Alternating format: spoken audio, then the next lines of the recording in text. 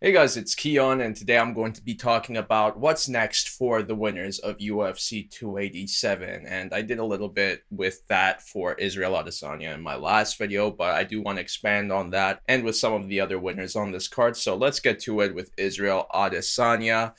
Who's next for him? I did say I want to see Israel fight Alex Pereira for a third time in MMA. That makes a lot of sense for many different reasons. The story is there. There needs to be an epic conclusion for these two when it comes to their rivalry. So there are reasons why I like seeing an immediate rematch between the two again, but then there are also reasons why I understand why that wouldn't happen. One of them being Israel doesn't really owe him another rematch. And I know people are like, what do you mean? It's 1-1. Like they should hash it out a third time. But Alex Pereira got to the position that he was at because of Israel Adesanya. And yeah, it was great that he won the belt. But now that Israel has it back, I could understand why he doesn't want to take that fight and wants to move on from this rivalry, even though it's evened out. After all, Israel has been a long time champion, and he had this hiccup against this one guy that seemed to have his number. And now that, okay, I got the win over him,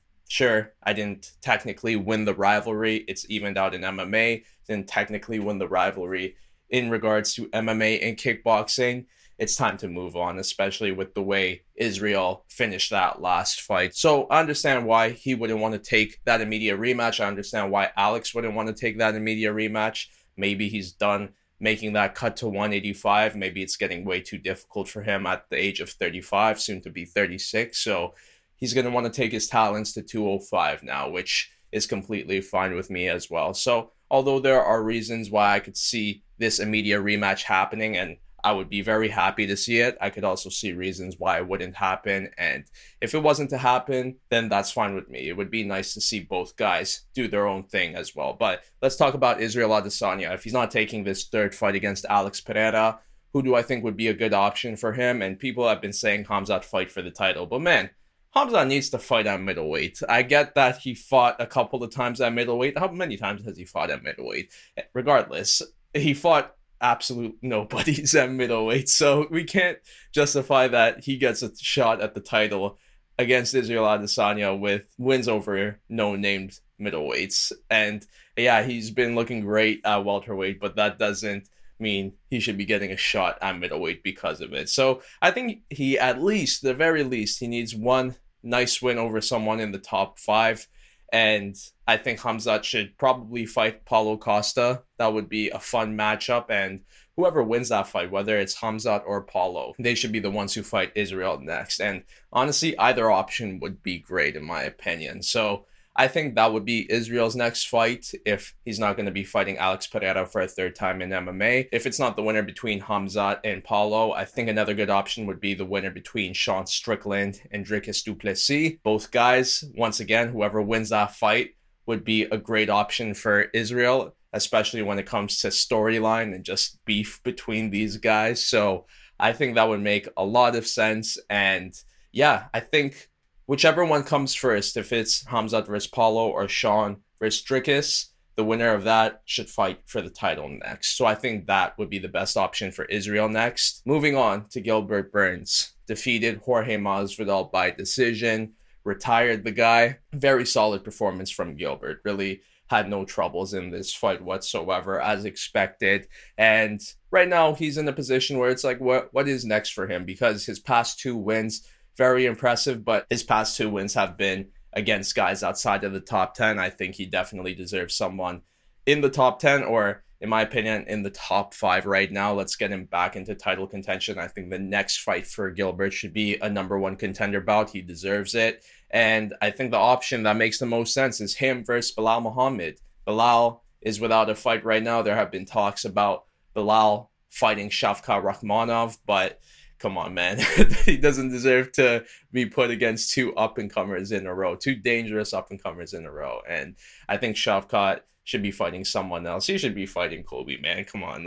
Like, Kobe needs to fight an up-and-comer at this point. But I don't think Belal should do it, so I say make Belal Muhammad versus Gilbert Burns. That would be a very fun fight, in my opinion. Very competitive fight, and I would look forward to that one for sure. It would be a huge one for 170. But if it's not Belal next for Gilbert, I think the only other option is Shavkat Rakhmonov. And man, even Gilbert is in a position where he shouldn't be fighting these up and comers. We can't possibly see Gilbert fighting both Hamzat and Shavkat in a matter of years, especially during years where these guys are in their prime. It's just not fair for Gilbert at all. Like, both Gilbert and Bilal have paid their dues when it comes to fighting the up and comers. So, in my opinion, they need to be fighting guys that are equally ranked to them and are in the same position. And I think that's what makes the most sense. But like I said, if it's not Bilal, then I think Gilbert might have to fight Shavkat. And if he does, man, all respect to him. He'd be fighting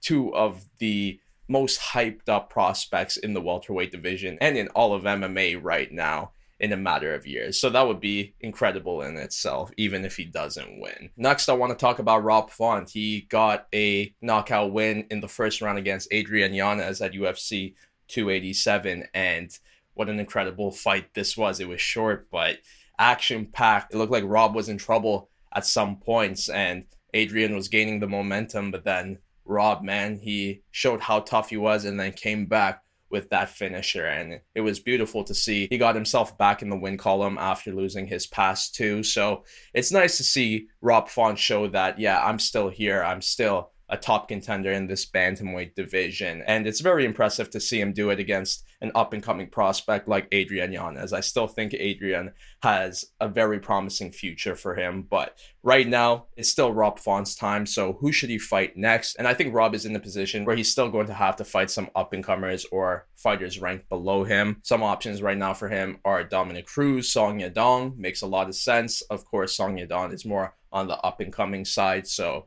that will be a difficult fight for him. But like I said, Rob is in that position where it's easy for the UFC to put these up-and-comers against him in order to build their names, because Rob is in a position where his stock is high coming off of that win, but he's not the biggest name, but he's big enough for the UFC to build names off of, if that makes any sense. So I could see the UFC putting him against Song Yadong. Some other up-and-comers that I could see the UFC putting up against Rob Font are Ricky Simone and Umar Nurmagomedov. And man, I feel bad for anyone who has to go against Umar at this point, but hey, that's a huge possibility right now, and Rob Font may be at the front of that list when it comes to wanting to bring Umar into the top 10, which sucks to say. It's not a fun or a stylistic matchup for anyone in the bantamweight division right now, but it is what it is. Umar is going to need to fight at this point. So tough road ahead for Rob Font, but I hope he enjoys this moment right now. And it would be nice to see him continue finding success, especially against these up-and-comer guys with a lot of hype behind them. Now, I would talk about Kevin Holland and Christian Rodriguez coming off of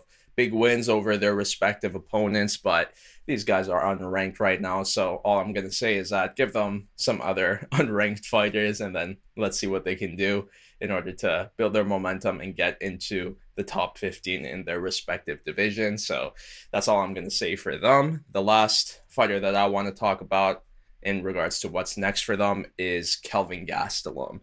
Man, I was very impressed with Kelvin Gastelum. I have to admit, I wrote the guy off. I thought his best days were behind him, but we saw vintage Kelvin Gastelum in this fight against Chris Curtis. What a fight it was, and it was nice to see Kelvin get back into the win column with a win like this, with a performance like this. So what is next for him? He rounds off the top 15 of the middleweight division. Who would be a good opponent for Kelvin Gastelum? And I think you give him someone else in the top 15, and some options include Andre Muniz, Brendan Allen, and Nasruddin Imavov. I think those three makes the most sense for Kelvin Gastelum next. But what do you think? What's next for the winners of UFC 287? And which fight would you be looking forward to the most? But that's a lot for now, so I'll see you in the next one. Bye-bye.